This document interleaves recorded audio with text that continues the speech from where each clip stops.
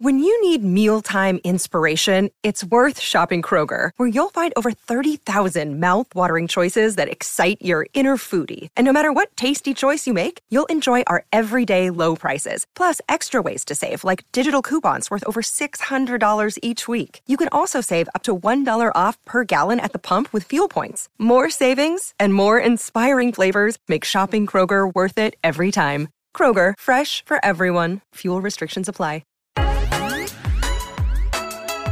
Welcome to Mark and Michael's Musings, a Matchsticks and Gasoline podcast under the SB Nation Podcast Network. Michael, how are we doing this afternoon? I'm doing pretty well, Mark. How are you doing? I'm doing great. Last night certainly helped. The Calgary Flames limped out of Edmonton after a horrible performance against the Oilers on Saturday night, and welcome to the St. Louis Blues, and I think took out a little bit of frustration on the Blues last night.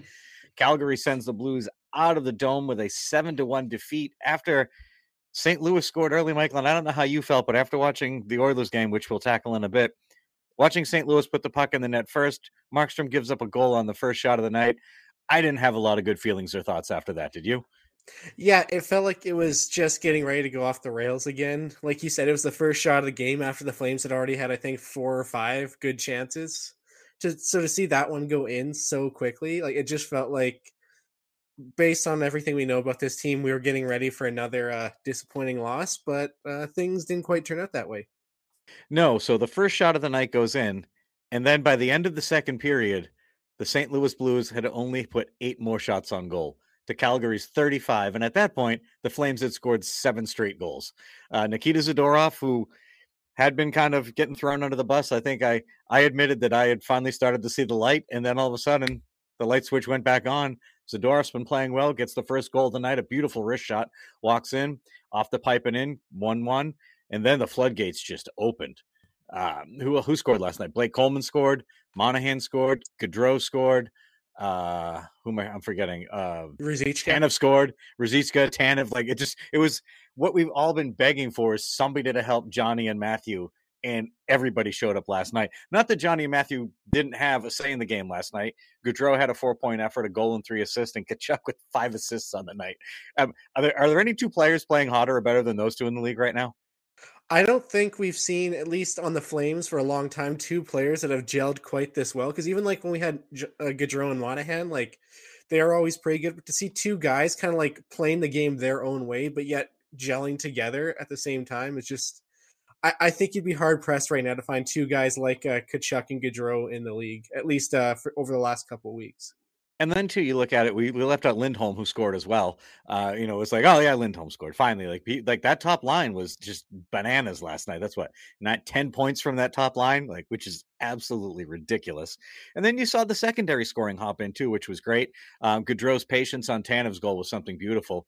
I mean, he could have fed the puck across early. He held, he waited, and just barely, if you watch the replay, I don't think he had more than a puck's width to get underneath the stick, and he did it. Saucered it over there perfectly. Tanev puts it in the net. Monahan scored a beauty. Coleman worked hard to get his with one hand and just kind of shoveled it into the net. Ruzicka's goal was the thing of beauty. All in all, last night, it was I feel like the Flames were like, all right, we're tired of getting yelled at by the head coach.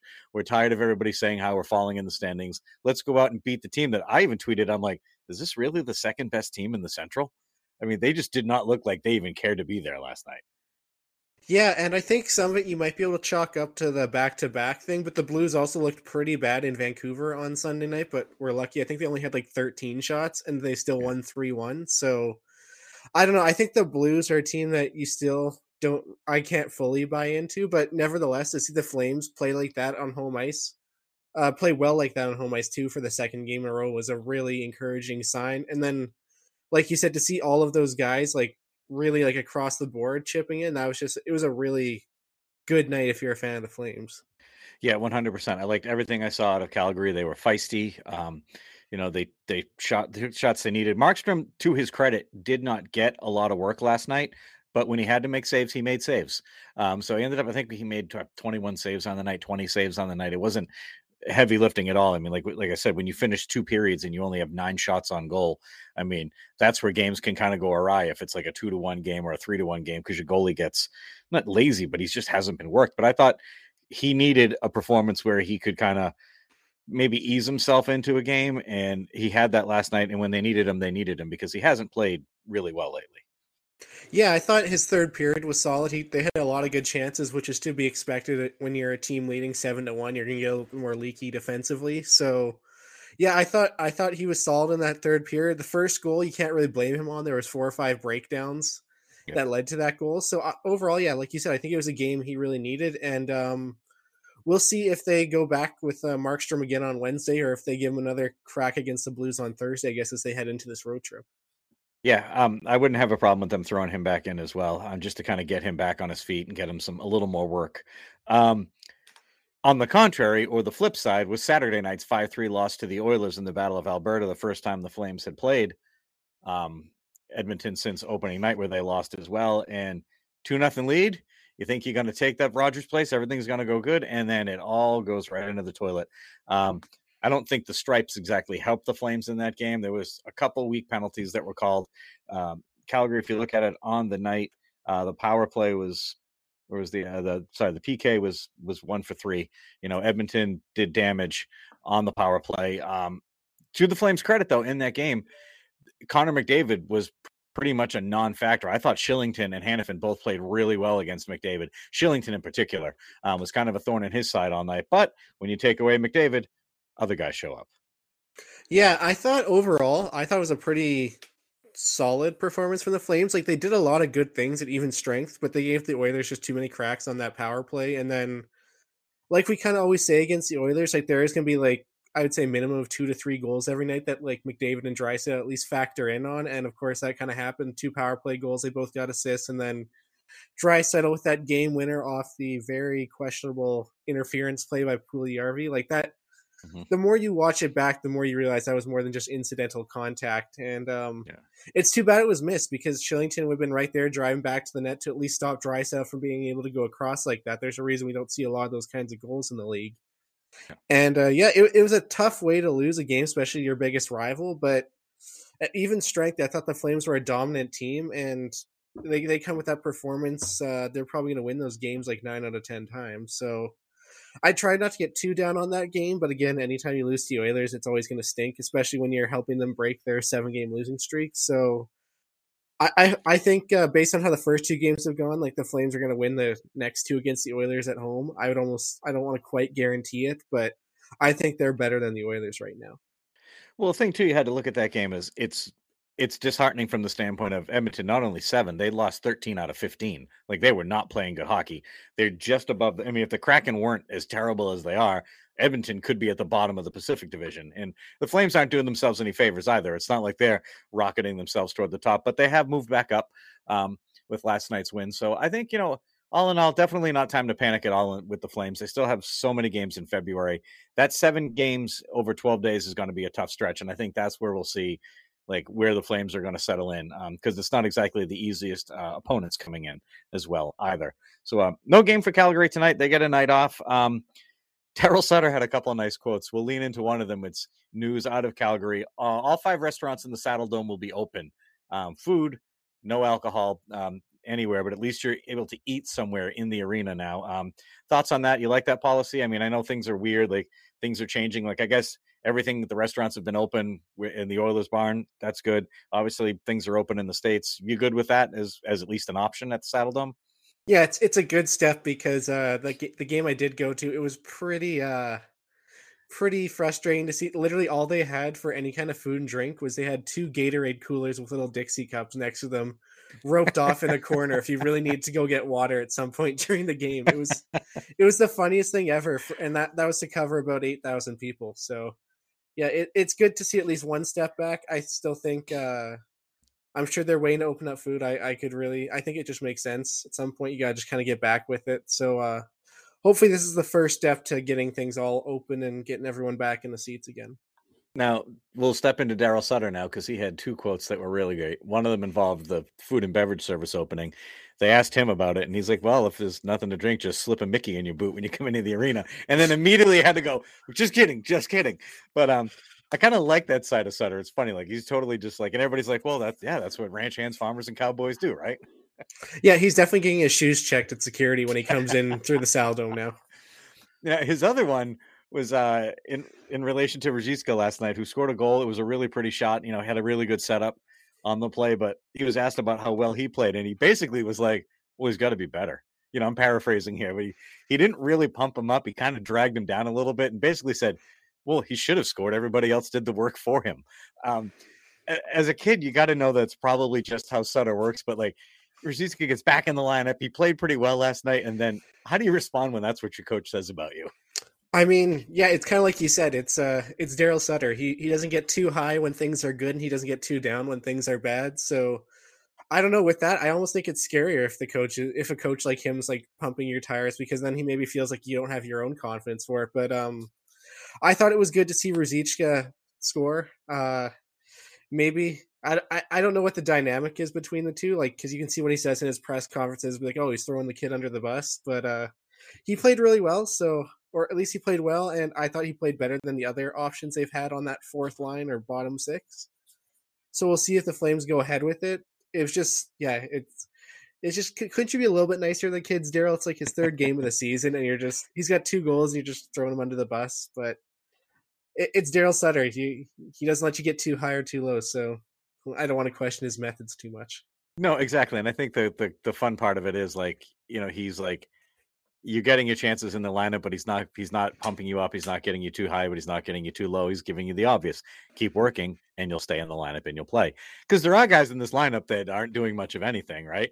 You know, you look at your Pitlicks, you look at your Lewis's. I mean, Lewis, I don't have a major problem with, but like with Pitlick and Richie and Richardson, and even at this point, Dylan Dubé, like there's better options for the Flames. And I was thinking of that game last night, watching like who's going to score first next. Is it going to be Mangiapane, Dubé, or Backlund, or are neither of them going to do anything? It's been tough watching those three sled. You know, it's been tough. Yeah, I think it would have been really interesting on Mangiapane's front, because all we talked about the first couple months of the season when the Olympics were still a thing was, is he a dark horse candidate? And now that he went from that ridiculous start to really slumping as of late, it would have been interesting to see how that turned out. But I'm sure he'll get it back to a regular kind of pace. Like, I don't think he wasn't gonna be a 40 or 50 goal scorer like he was on pace for earlier in the year, but I still think he hits 30 this year, so hopefully he gets back to it. But the other two, like you said, it's frustrating right now. At least the other guys were scoring last night, but Backlund and Dubé aren't doing quite what we expected so far. Speaking of guys who are scoring, Sean Monahan and Blake Coleman. It's Monahan is like risen from the dead. He got 3 goals in his last 5 games, and I mean, I do laugh at times when I hear announcers say Monahan comes into the zone with speed, which I think is funny because it's just not there. But I like his game lately. He's played well. He's back on that top power play unit, and he's effective. Blake Coleman, like everybody's been waiting for the offense, and Coleman's offense it's been there. I think he's got 5 goals in his last 7 or 8 games. Or he's got points in 5 of his last 8 games. Scored last night, so you know, everybody's complaining the Flames need another forward. They need another forward. Yes, they probably do need another forward. But if they can get Monahan back on track, and, you know, even Derek Wills brought up in the post game, he's like, is it that far off to think that maybe if Monahan continues his pace, maybe he does hit 20 goals again? Like, you know, like there's a long way to go and he's got to really pick up his play, but it's not like you're looking at Monahan now being like, oh, it's Monahan from 3 weeks ago.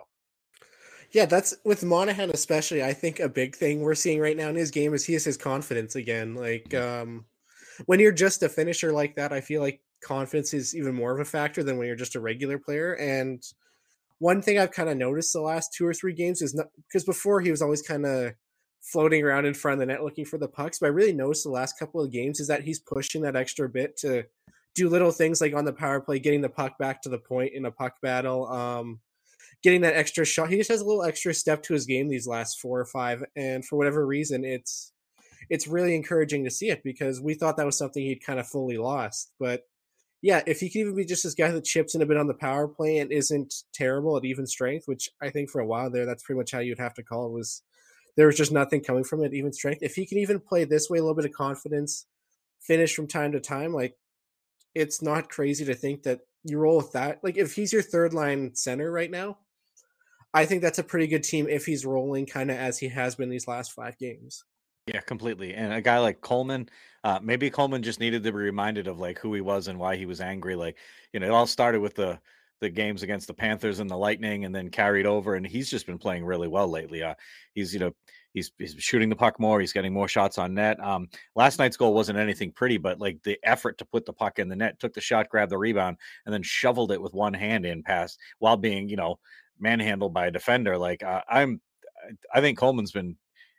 The offense is starting to come around, and if Coleman can score like that every now and then, things are good. Yeah, I think Coleman is the interesting player because I didn't really have any issues with how he was playing the first 30 games of the year. Like, I thought he was just kind of a solid two-way forward, but now to see this offense finally coming out is something that's going to really benefit this team. I think it's worth mentioning with Coleman that he is a player who's just played essentially 2.5, almost 3 seasons with the Lightning making those back-to-back runs to the Cup final. Like, he's played a lot of hockey the last couple of years on a very strange schedule, so I don't think it was too unexpected to see him have a bit of a lull to get going, especially with the new team in Calgary, new city.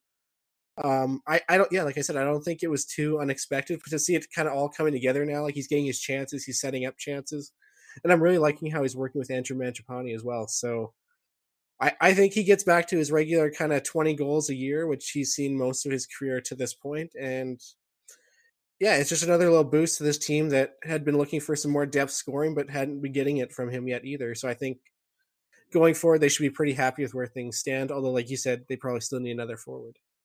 And I mean, looking at depth scoring too, Hanifin had his 3-point night, a goal and 2 assists against Edmonton. Tanev scored last night.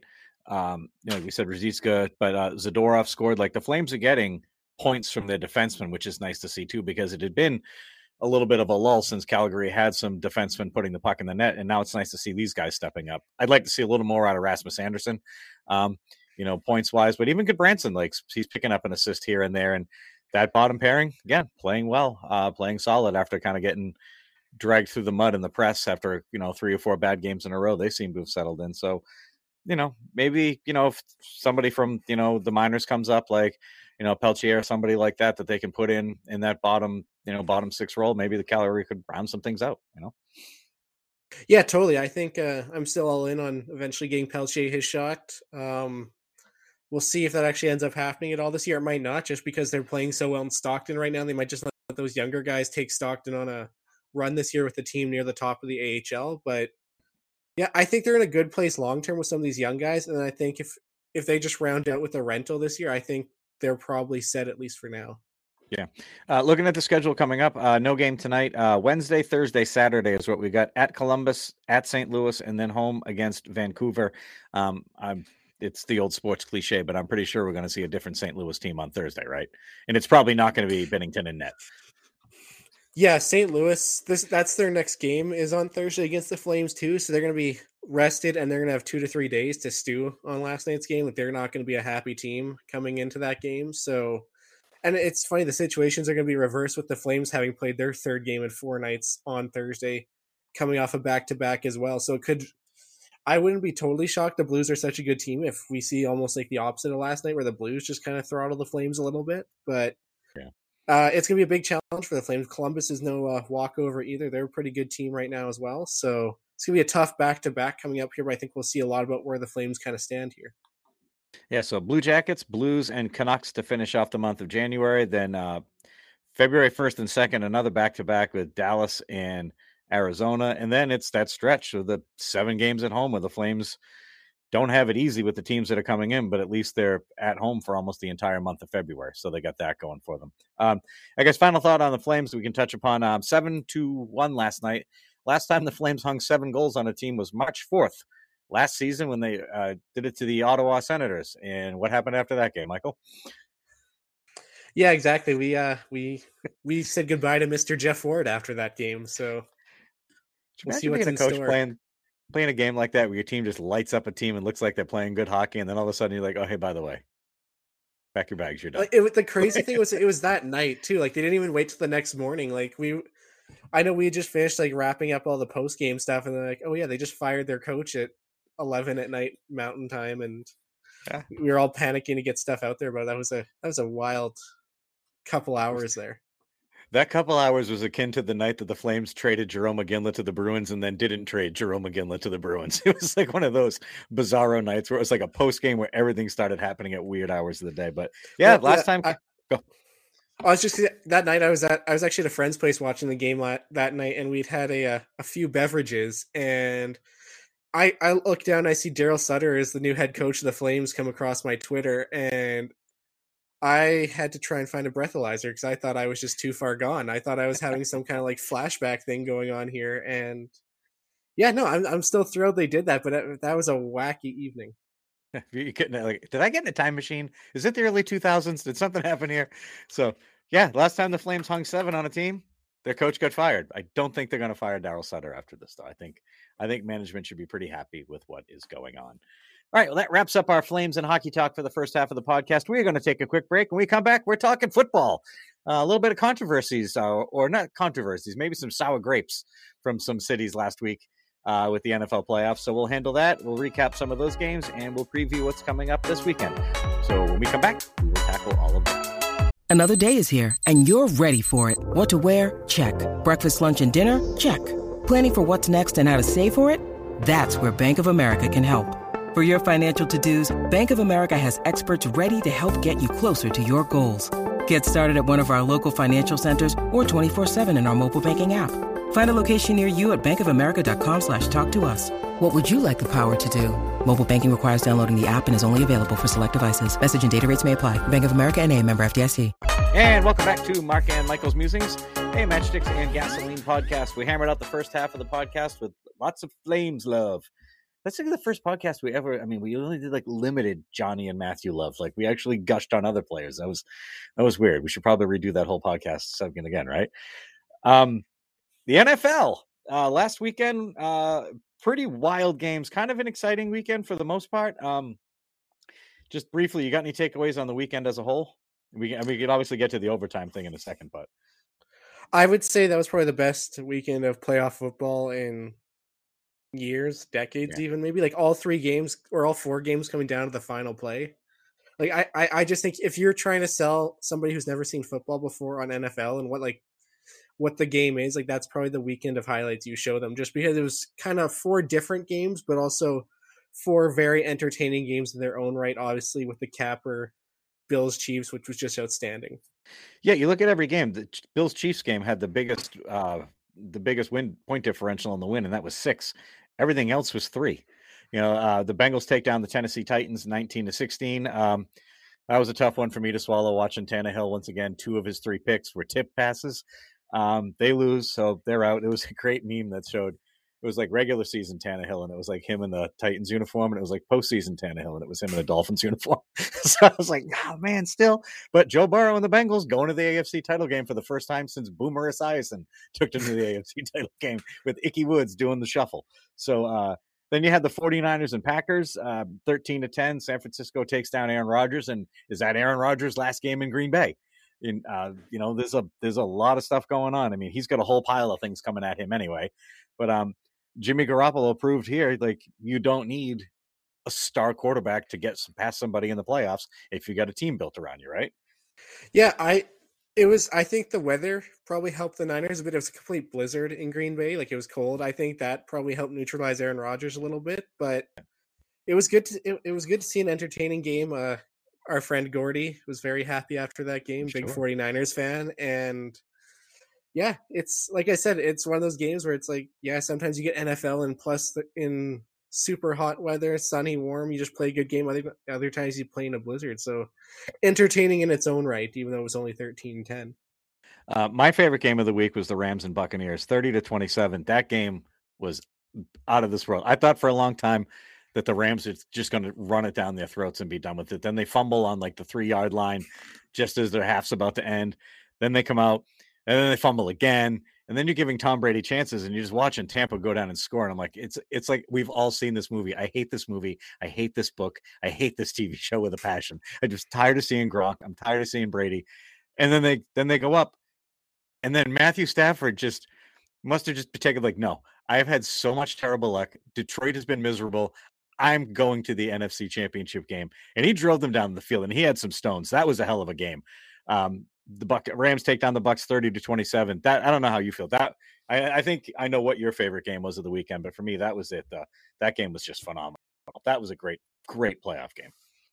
Yeah, I think it was fun, kind of fun to see Brady almost pull off another huge comeback, but to see the Rams ultimately pull it out, I think is probably better for the sport overall for those who don't like Tom Brady. So yeah, I thought, like you said, it was a very good football game, very like two very solid teams, and I think that's what we saw all weekend was that there was like eight very good football teams, and yeah, Tom Brady's out, no eighth ring for now. We'll see if he sticks around or not. I know you're grinning like a school Get him child out. over there.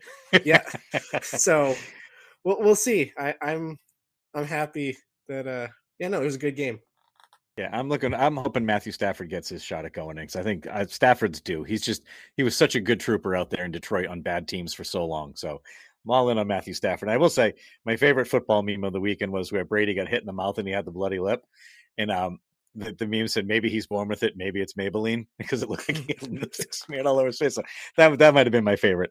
And then our final game of the weekend, the Chiefs take down the Buffalo Bills in overtime, 42-36, in a game that you had to have taken the over if you were betting that game because you just know Buffalo can score. I mean, up until that game, Buffalo hadn't punted in the postseason coming in, and Mahomes can do just how many times did you see Buffalo almost have Mahomes? And then he just kind of walks away, hangs around for a little bit. Oh, you almost got me again, and then throws some underhand sidearm shovel pass for 8 yards. Yeah, that's what he does. He's just so elusive, and I don't know, whatever reason with the Chiefs, it just always kind of seems to work out in the end. They had that pretty rough start to the season. I think they were 1-3, something like that. They were not a good team out of the gates, but they got a home playoff date, and they got the AFC Championship at home next week. So it all kind of worked out in the end. But yeah, that game, those the late scores in either direction. Buffalo going up with just 13 seconds left, and Kansas City still getting back into field goal range to tie it. It was just, I think we've heard it said like multiple places that might have been one of the best games in years. Really, just fantastic football. I guess if you like defense, maybe not as much, but if you want to be entertained for the 3 hours while you have a drink and just sit around and watch a game, like that's probably as good as it's going to get for you. Yeah, well, like Mahomes had a ridiculous amount of passing yards in like a short amount of time. Like it was like he had like 200 yards in like a short amount of time. It was like they came down, they just I don't know that game. I just didn't understand it. And then you go to overtime. Kansas City wins the coin toss. They go down the field, 8 plays, 69 yards. They score a touchdown, take up 4 minutes. The game's over, and then the complaints start. Everybody starts complaining about how the overtime rules need to be changed because it's not fair. They're like they should maybe go to the college. I saw someone suggest go to college rules and put the teams at the 40. Give them each a drive, like in NCAA football. You drive and you score a touchdown. The other team has a chance. If they don't score, game's over. Or you can both score, go back and forth. Look, it's a coin toss. It's a 50-50 shot. Buffalo could have won that and gone down the field and scored, So I'm not a fan of changing the overtime rule. I say play defense. Buffalo hadn't played defense at that point in like 8 minutes. So it's time to settle in, play defense, stop them, get the ball back, go down, kick a field goal, game over. I don't know how you feel, but I'm not a big fan of changing the overtime rule because the Bills lost. Well, I definitely like that the overtime rule isn't just a field goal anymore. I did like that they did change that to at least you had to get a touchdown to send it home. But I don't, as a person who's also a pretty big CFL fan, I think I still prefer the CFL rules, which is 2 mini games. You start your 35 here, and first team goes down, tries to score. They can kick a field goal at any point if they want to, but if they score a touchdown, they have to go for two.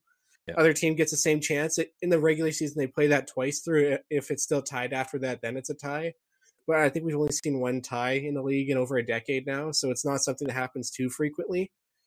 But I think I would prefer that over the touchdown rule, just because then you see both teams have to play offense and defense to win the game late. I know at least some people wouldn't like it, like the TV people. They like to know that the game's going to be over in 10 minutes in overtime no matter what. They like to get in and out. They got their bills to pay and programs to run. But I would personally prefer that a lot more, to see both offenses, both defenses have to make a big play to win the game, which I think is what overtime should be about, rather than if it's an all offensive game, you win the coin toss, you're probably winning the game. And if it's an all defensive game, you might have a crack the other way, but it's still gonna matter more. I think that both teams get the football at least once with like a mini game format. Maybe they should do the mini game format. And if nobody scores, they do like a shootout, but they go to field goal kickers. You just get like 5 kicks, penalty kicks or something. Just make it something totally bananas. So that leads us into this Sunday. The 2 games, the Chiefs and the Bengals in the AFC, they play for the right to go to the Super Bowl for the AFC, and the 49ers and the Rams in the NFC. Bengals Chiefs is 3:00, and that's all Eastern time, and Niners Rams 6:30 Eastern time. What do you like? I don't think the Bengals have it in them to slow down the Chiefs. And you think Burrow can go toe to toe with Mahomes? I mean, everything I kind of think about the sports, I would say no. I think the Chiefs are just a bit too much of a wagon, but I would really like to see the Bengals win. I like when my team is out, I usually like to root for one of those teams that hasn't had a lot of success in recent years or any championships. So I don't see them being able to realistically shut down Mahomes enough to win the game, but I'm still going to be rooting for the Bengals without a doubt this weekend. Yeah, I think so too. I'm kind of Mahomes and the Chiefs are kind of getting Patriot-esque for me. I'm tired of seeing them. I'd like to see somebody new in there. I got nothing against a guy like Joe Burrow. I think he plays the game well, and Cincinnati's a decent team. So I could take Bengals in that game, no problem. Sorry, Gordy, I'm all in on the Rams just from the fact that I think Matthew Stafford he's earned his chance to be, in this spot and be this good because he suffered for so long. Do you think the 49ers have the offense to keep up with Matthew Stafford if they get thrown and get the ball moving? Well, what I'm going to say about that game is that, well, of course, the Niners had to beat the Rams that last week of the year just to even get into the playoffs, and they were actually down 17-0 at halftime in that game. And the Niners, I believe, have won 6 straight overall against the Rams, including 2 this year. But I just think in football, it's so hard to beat a team 3 times in one season. So as much as I want to take the Niners, like you said, I think the Rams are just a bit too good of a team. I think they're going to be mad about that last week of the year. I think they're going to be a team that wants to beat their rival, although we'll see. The last couple of times they played in LA, the 49ers fans have made it like a home game for San Francisco. So as much as I want to say it's a toss-up, I think, like you said, Matthew Stafford, I got to go with the Rams in a conference championship game, and I'd really like to see a Rams-Bengals Super Bowl. Yeah, I think that would be a fun game to watch. It would certainly be a lot of offense in that one. Yeah, that happened. Major League Baseball today, Hall of Fame announcements coming today. A bunch of is it even quite? Yeah, no, 6 p.m. But it sounds like Barry Bonds got in. Am I on? Make that right? Is that right? Am I on that one? I know I'm not sure. I haven't heard anything about that front actually. Yeah, I'm scrolling through Twitter right now. No, I don't think it's. What's today? Tuesday? Yeah, I think it's at 6 p.m. So sorry, I had that wrong. So they're going to have the announcement today. Bonds, Clemens, David Ortiz. I don't know if Palmeiro's still on the list, but it's a heavy steroid use group that's going in. Quickly, we got a few seconds left. What are your thoughts on that? Do you care at this point? Like, I mean, a quick abridged version of how I feel. Like guys like Bonds and Clemens. I feel like Clemens was a Hall of Famer when he left Boston, and he wasn't the hulking machine he was after that. So same with Bonds. Bonds was a Hall of Famer before he left Pittsburgh, and he was pretty small the first couple of years he was in San Francisco. If you want to put them in based on that part of their career arc, that's fine. I don't have an issue with that. But like, do you at this point, do you care, or do you want to see guys juiced up hitting 80 home runs and throwing 100-mile-an-hour fastballs? It's such a tough thing to really side on, just because there's like the principle of the sport. You don't want these guys taking PEDs, but like a bunch of people did also take it during their time period, and these guys were just the best of the best. So I would prefer not, but I don't think you can totally overlook the accomplishments either. Like, you still have to be very good at hitting a baseball and driving it, even regardless of what you take. So I don't know. I'm not a huge fan of putting them in the Hall of Fame, but they were still very good baseball players regardless. So you have to at least consider it. So you look down the list right now. I'll blow through it real quick. On the list is Curt Schilling, Barry Bonds, Roger Clemens, Scott Rowland, Omar Vizquel, Billy Wagner, Todd Helton, Gary Sheffield, Andrew Jones, Jeff Kent, Manny Ramirez, Sammy Sosa, Andy Pettitte, Mark Burley, Torrey Hunter, Bobby Abreu, and Tim Hudson. Then there's some first ballot Hall of Famer options. That's Carl Crawford, Prince Fielder, Ryan Howard, Tim Lincecum, Justin Morneau, Joe Nathan, David Ortiz, Jonathan Papelbon, Jake Peavy, AJ Przinsky, Jimmy Rollins, A-Rod, and Mark Teixeira. Last year, that whole holdover, Schilling was the closest one. You need 75%, and he had 71%. I think Schilling's being held out a lot on off-field stuff, let's put it that way, and personal beliefs in politics, because I think as a pitcher on the field, he was fantastic. Bonds was at 61%, Clemens at 61%.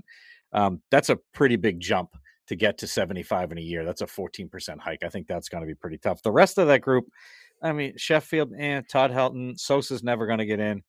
Pettitte, I'm surprised Pettitte's that low. You know, and then some of those other guys, like you see Jonathan Papelbon on there. I'm like, Really? Yeah, right. Yeah, Who's voting yeah. for? So yeah, so that's the final list. It says 6 p.m. tonight that'll be announced. So totally dating this podcast at this point with that. But there's your baseball talk for the day. I wouldn't be surprised if maybe Schilling, Bonds, and Clemens all get in this time through.